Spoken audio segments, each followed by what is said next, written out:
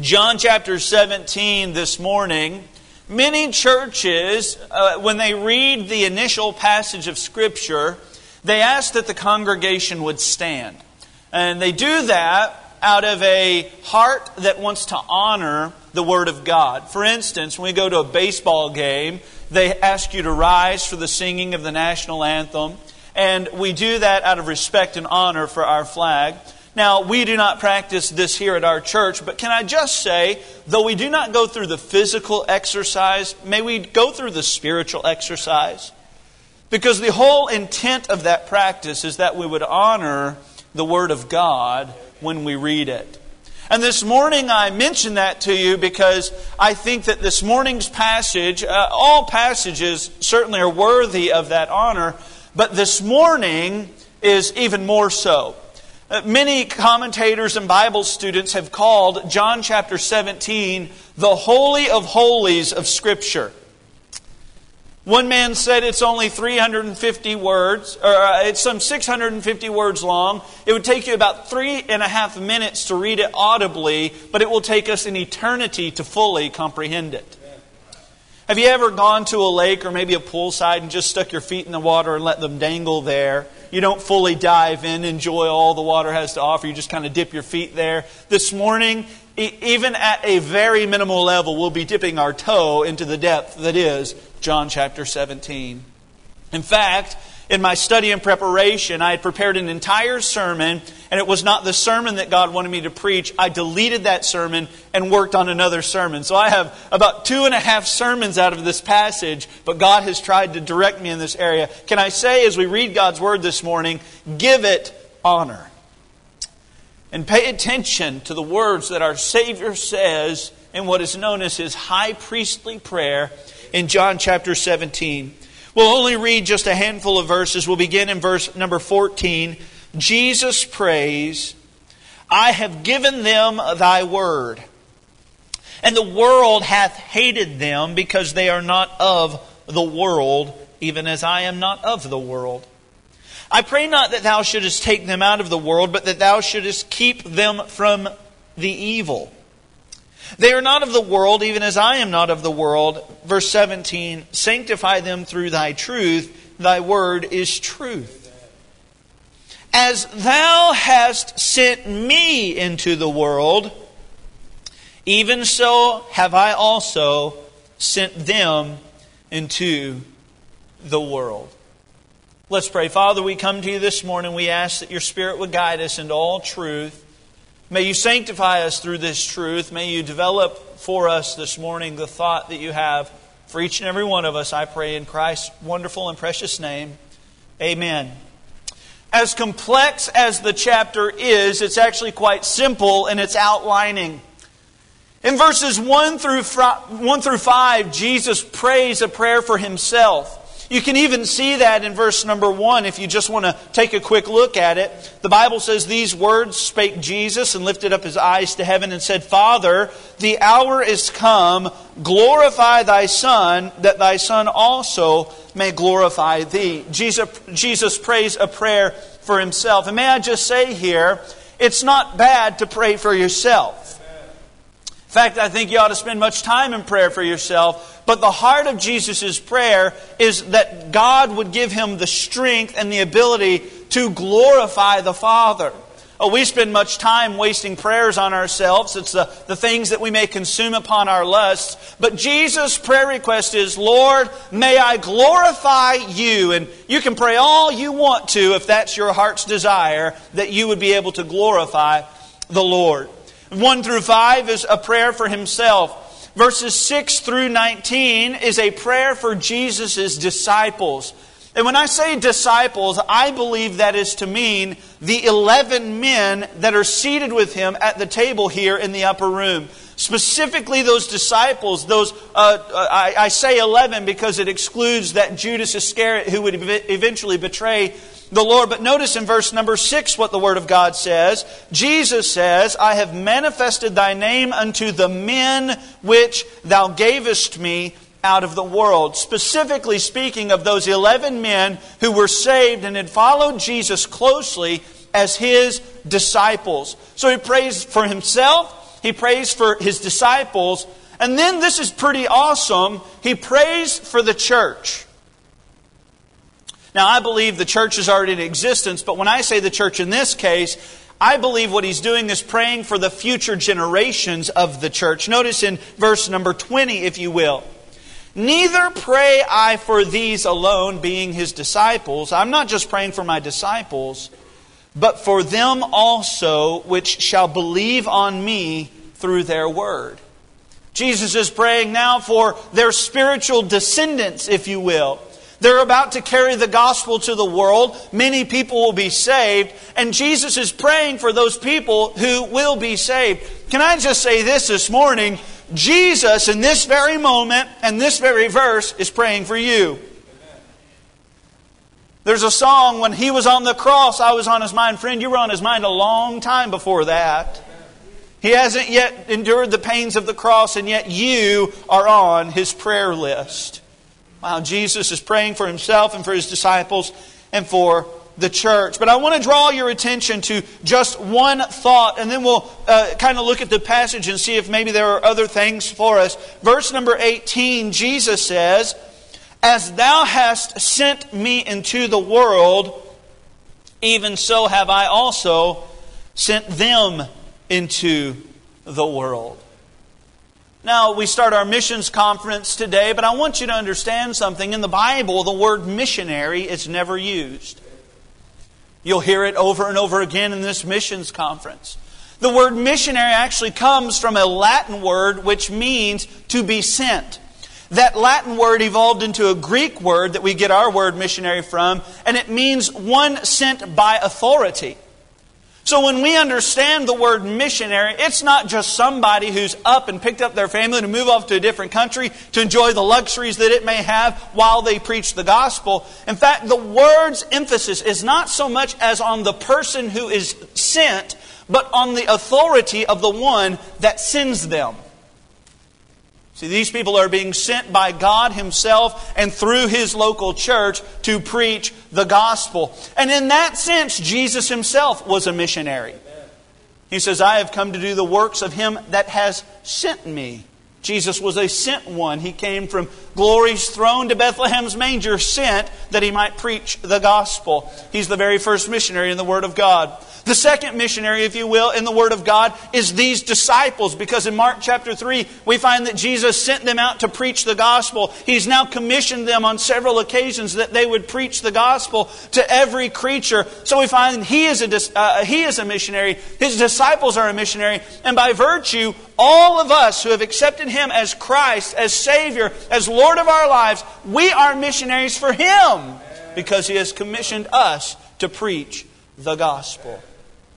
And what I believe we find this morning in this passage, as Jesus prays for those who He is sending, we find what makes up a missionary. The perfect makeup, the ingredients that make up a missionary. I want you to notice them with me quickly, if you will. First of all, a missionary is passionately devoted to Christ. Passionately devoted to Christ. Now this month we are about to meet some wonderful, wonderful people. I don't think you understand that each person that stands behind this pulpit and presents their ministry is the best that their church has to offer. It's their youth leader. It's their children's church pastor. It's their staff member. It's the guy who the pastor could totally and wholly lean upon. He's the guy that he called when the buses broke down. He's the guy that he called when he needed somebody to run an errand, to do something. Because these people are the most reliable and the most dependable. These are the best of the American churches has to offer. And don't come in here with the idea that we just have to watch their 10-minute promo video. Friend, these are faithful servants of the Lord. And even this morning in my Sunday school class, I was challenged by the faith of the young man who stepped out and said, Lord, I'm praying you'd send somebody to England. Lord, I'm praying you'd send somebody to England. And then the Lord said, well, why don't you go? And he said, okay, Lord, I'll go. Man, we are about to see the faith of some of the greatest servants that God has to offer in this day and age. These people that we will meet are passionately devoted to the Lord Jesus Christ. In John chapter 17 and verse 17, here in our passage, I think we see this principle prayed for by Jesus. He says in verse 17, "Sanctify them through thy truth. Thy word is truth."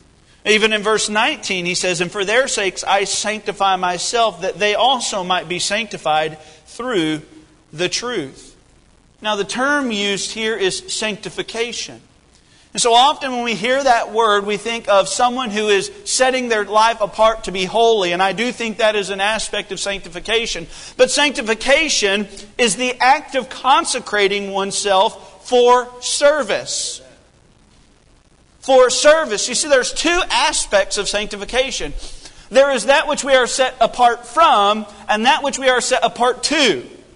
Imagine, if you will, with me, a football coach who goes to his quarterback and says, "Now, son, I want to tell you the key to success is keeping the ball from the other team. If we keep the ball from the other team, we win the game." Well, that's probably good advice. And I do think there's some maybe legitimacy to not losing the turnover battle in a football game. But ultimately, the key to success is not keeping the ball from the other team. The key to success is getting the ball in the end zone more than the other team. Now, if you have sanctification from something but not to something, you're like the quarterback who keeps taking the snap and says, "Well, as long as I never throw it, the other team never gets it. I'm keeping it from them." But the key to success in the Christian life is not only keeping yourself from something, it is devoting yourself and consecrating yourself to something. I want to kind of expound on this morning. What are we keeping ourselves from? What does sanctification have to do with what we're kept from? Well, I want you to see that this speaks of our purity. 1 Thessalonians chapter 4, verse 3 through 5. "For this is the will of God, even your sanctification." So many people are searching for the will of God. Listen to me this morning. I'm about to reveal to you the almighty, divine, supernatural, mysterious will of God for your life. Now, this isn't just for you. This is for your neighbor, for your son, for your daughter, for your wife. This is for everybody. This is God's will for you. "That ye should abstain from fornication. That every one of you should know how to possess his vessel in sanctification and honor, not in the lust of concupiscence, even as the Gentiles which know not God." Here's the will of God for you, that you would live a life holy unto God. That you'd be separated from the things of this world and the evil things that this world has to offer. That you would separate from those things. That's why I believe 2 Corinthians puts it like this. "Wherefore come out from among them and be ye separate and touch not the unclean thing, saith the Lord." We ought to be distinctively different. You know what I've learned in my short ministry? If you're going to make a difference, you've got to be different. The world doesn't need a bunch of lookalikes and counterfeits. The world needs the genuine, real deal that stands apart, that comes out from among them, so that they can see that Jesus actually made a difference in your life. We are set apart from some things. And in current day church culture, it has become out of vogue to preach this kind of sanctification, somebody possessing his vessel in honor. So preachers tiptoe around the tulips and they don't mention anything about stepping outside of the world and coming apart from the world and being holy and distinct for God, because He has said He is holy, and so we are to be holy for He is holy. This is out of vogue. This is unpopular preaching. But when you go to the doctor, he says you have cancer. Nobody looks at him and says, hey doctor, you're just such a meanie. When you take your car to the mechanic and he says you got an oil leak, nobody says, well, that's unfair of you to deliver that bad news.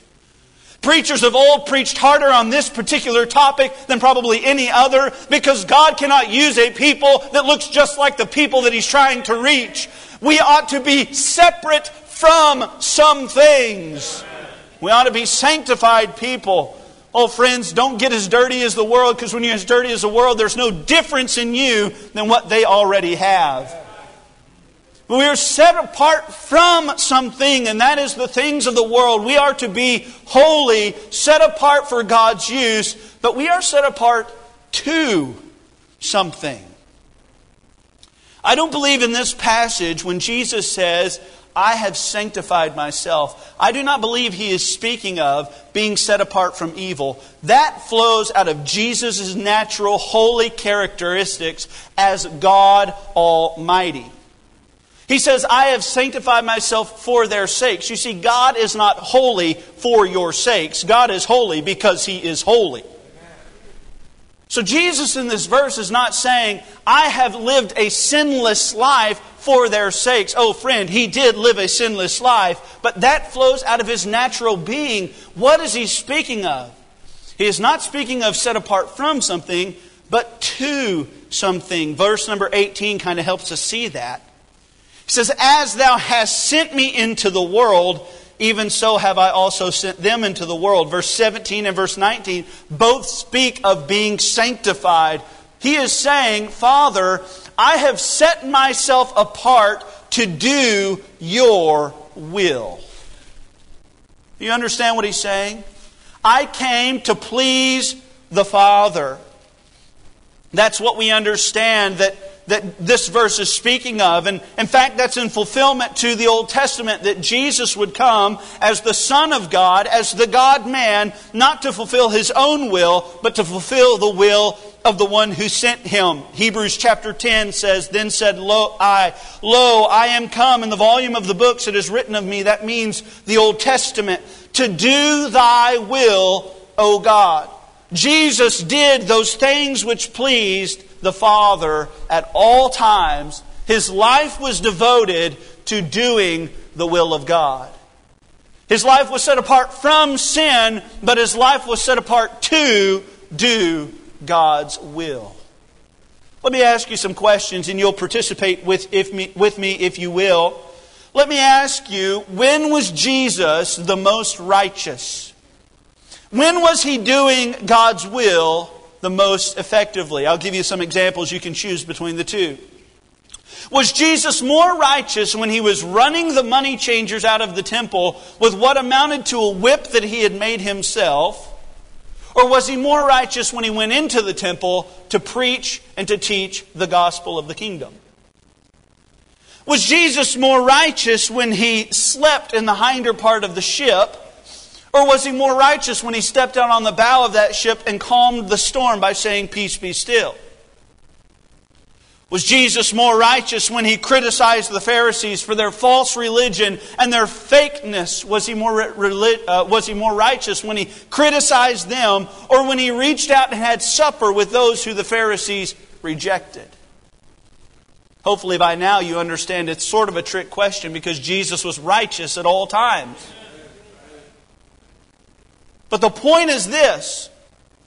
In every scenario that I laid out, as well as every situation in His entire life, He sought only to do God's will. So you know what God's will was for Jesus when He was sleeping on that boat? He was sleeping in the boat. You know what God's will was for Jesus when His disciples came and woke Him and say, Master, carest thou not that we perish?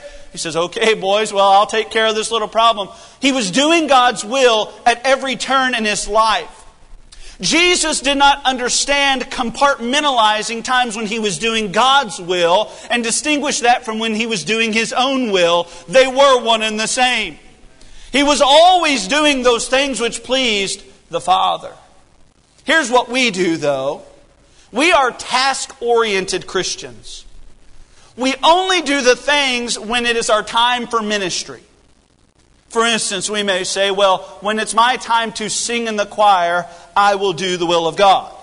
When it's my time to serve in Master's Club, I will be doing the will of God. But if that is the way we are to live out the will of God, tomorrow when you wake up, I want you to assign one responsibility to your right hand.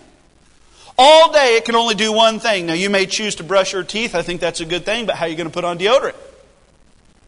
You may choose to put on your belt. Okay, well, you're going to have to get dressed with one hand. You're going to have to drive with one hand. You see, if you assign just one responsibility to your hand all day long, not much would be accomplished. Why? Because we are not to be task-oriented. Your hand serves the purpose of the body. Your hand does that which the will tells it to do. And at times that is to eat. And other times that is to eat more and more and more and more. But sometimes the will of the body is this or that. The point is this: you are not just designed to do one task and that be the will of God for your life. You are to be, in all points of your life, fully devoted to the will of God for your life. Consecrated, set apart from the world, but set to the will of God. Missionaries must be passionately devoted. Friends, where is our passion today? Where is our passion? I understand better than most, it is very easy to get burnt out. I understand that it's very easy to sing the same old songs that they carry no more meaning to us anymore. But friend, if that is you, why don't you come to God's Word and beg that He would fill your soul with fire and with passion and put a tear back in your eye and a song back in your heart. Man, let's get back on fire for God. Let's get some passion for Jesus Christ. A missionary is passionately devoted to the cause of Christ. I want you to see, secondly, a missionary is perpetually drawn towards his brethren.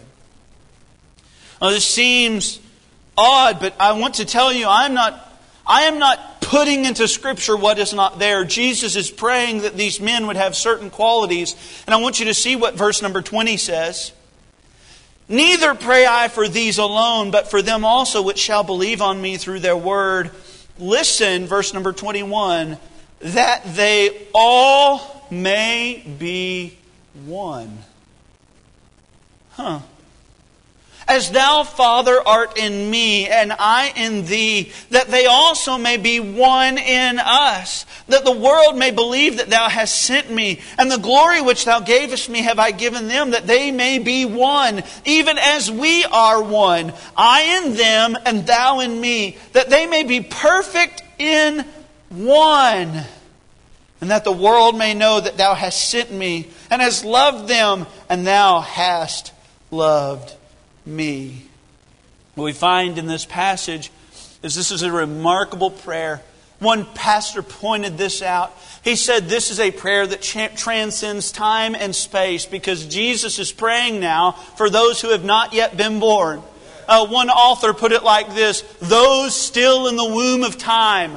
He's praying for you and for me. He's praying for those that have not yet are not yet a twinkle in their mama's eye yet. And He's praying for those, and it transcends time. It transcends space because He's praying this prayer in an upper room with His disciples shortly after giving the upper room discourse in chapters 13 through 16. He's taught them many great things. And now He seals that teaching with this prayer. And He's praying not only for His disciples, but for every Christian that will ever live on the face of the earth. And this prayer travels from Jerusalem to the depths of the jungles in Africa, all the way to the coasts of California. From sea to shining sea, this prayer transcends time and space.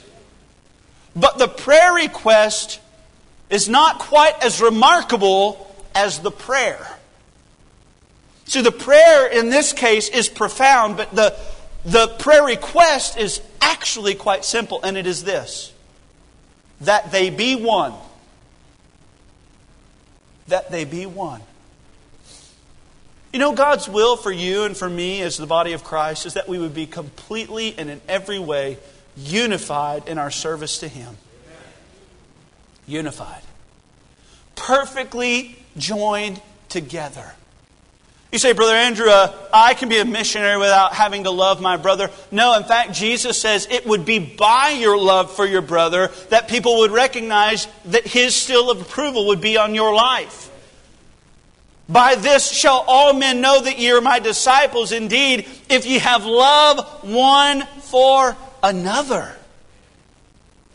You see, in our day and age, we find that there is a movement within Christianity, or Christendom we'll say, to get together. To just everybody get along so we can go along.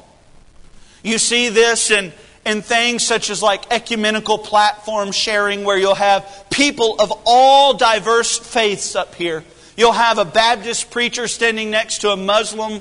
you'll have a rabbi, you'll have a Catholic priest, you'll have all these people. And it's this ecumenical movement to all get together and get along. And I believe it's under the guise of trying to be unified for the cause of Christ. Listen, friend, I would rather be united in truth. I would rather be divided in truth than united in error. I don't want to just get along with everybody because everybody is well-meaning and well-intentioned. I will not be sharing the platform with somebody that so degrades the work of Christ that they may teach that you have to be baptized to be saved. I will not share the platform with somebody that says, well, you have to be a member of a certain church, or you have to receive a second baptism of the Holy Spirit in order that you might be saved. Friend, that is ruining and eroding the very foundation of the cross which Jesus Christ hung on and bled and died for you and me. It is through His work and His work alone that we can be saved. And I am all about unity, and I am all about getting along, but I will get along in truth, not in error. Jesus is not praying that we would just get along with everyone. In fact, the comparison is made, Father, as I am in you and you are in me, I pray that they would be one. Jesus and the Father were always in lockstep with one another. There was no disagreements about doctrinal issues. There was no questions about whether baptism had any merit on your salvation. No, they were unified in doctrine and truth, and therefore there was real unity. And His prayer is that His people would be unified in the very same way. See, the world, verse 21, He says that the world may believe that Thou hast sent me. Verse 23, He says that the world may know that Thou hast sent me. This unity that Jesus now is praying upon His people is a supernatural, visible stamp that God is working in His people. You see, a lot of people in different denominational circles, they want to try to suggest that we need healing miracles and we need outward sign gifts to kind of prove that God is still working. Friend, the greatest thing that Jesus ever prayed for His people was that they be unified. And I promise you, it's a grander deal that God would be able to unify such a diverse people than it is that He would be able to say to one man, hey, rise up and walk. Or that He might be able to shout inside a tomb and say, Lazarus, come forth. It's no special thing if a bunch of people get up there and start saying, Meher-shalahazbaz, Meher-shalahazbaz, so fast that they can speak in a tongue that nobody understands, which, by the way, is totally unscriptural. Amen. It is no impressive feat if people in this arena today are being able to put off these sign gifts. You know, there are some people in the hills of the Appalachian Mountains that still handle snakes. I watched a video the other day. The preacher got bit and they took him up to the mountain to die. So why don't we do that anymore? Because I am deathly afraid of snakes.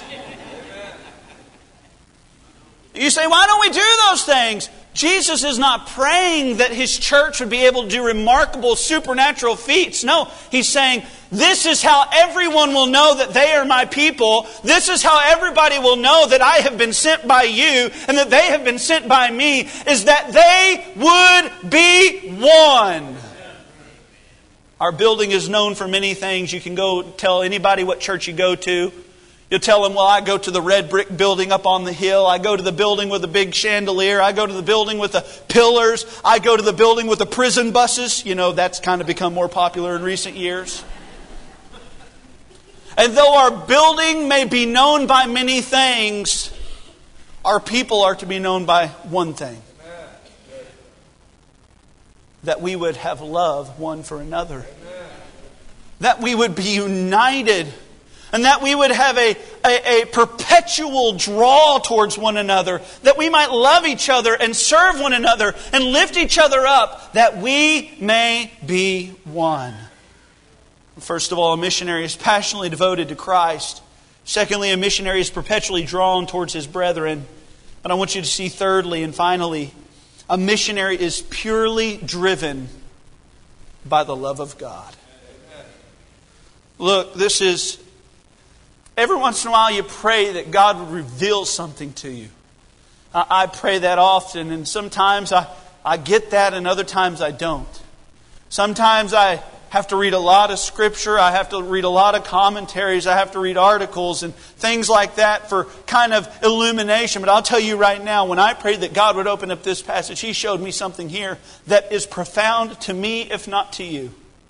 Look what He says in verse number 24. Father, I will that they also whom Thou hast given me be with me where I am, that they may behold my glory which Thou hast given me. For Thou lovest me before the foundation of the world. O righteous Father, the world hath not known Thee, but I have known Thee, and these have known that Thou hast sent me. Verse 26. And I have declared unto them Thy name, and will declare it. Listen to these words. That the love wherewith Thou hast loved me may be in them, and I in them.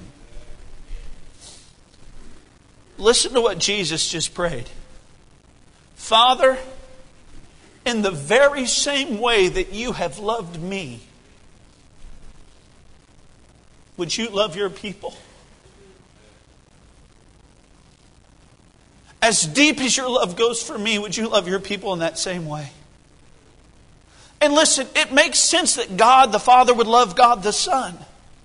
Because in every area, in every way, in every situation, He always did those things which pleased God. He never sinned. He never messed up. He never had one imperfection in His entire life until He hung on the cross and all the sins of the world were thrust upon His back. And He carried your sins for you so that you did not have to. And in that moment, He was doing the will of the Father. He submitted in every way, in every situation, to God's will. And it's no surprise to me that the eternal Father would love the eternal Son. That is not surprising. What is surprising is Jesus is praying that in the very same way You've loved me, would You love these imperfect people too? Would you love Peter? Oh, I know in just a few hours, some maiden's going to accuse him of being one of my followers, and he's going to deny me, and I'm going to have to look at him, and he's going to look at me. He's going to hear that rooster crow, and he's going to know that I predicted this. I know in a few hours, Peter will have the greatest blunder of his entire life. But Father, would You love him as deeply as You've loved me? I know in just a few days, Thomas will miss church. And there will be those that come to him and say, hey, Thomas, we've seen the risen Lord. We've seen Him. He's alive. He's done what He said He's going to do. And Thomas is going to come just short of calling me a liar when he says, though I be able to see the scars, though I be able to thrust my hand into the nail prints, I will not believe. I know Thomas is going to doubt me, but would you love him as deeply as You've loved me? I know that every one of these men that I am currently seated at this table with, in one way or another, will be offended of me this very evening. And Father, would You love these imperfect people as greatly and profoundly and as wonderfully and as deeply as You have loved me? Friend, I don't understand that at all. Sometimes I have a lot of trouble loving myself. Because I know me. And I know me at my worst moments. And I know me at my greatest failures. And man, my life is wrecked with skeletons in the closet. And when I look up to God's throne, very rarely do I feel equipped and worthy to say, God, thank You for Your love. But man, oh, so often I go to Him and say, Lord, I don't know why You love me. But here we find that God does not only love you, He loves you in the same way that He loves His Son. I don't know if you've ever had the opportunity to go visit the Grand Canyon.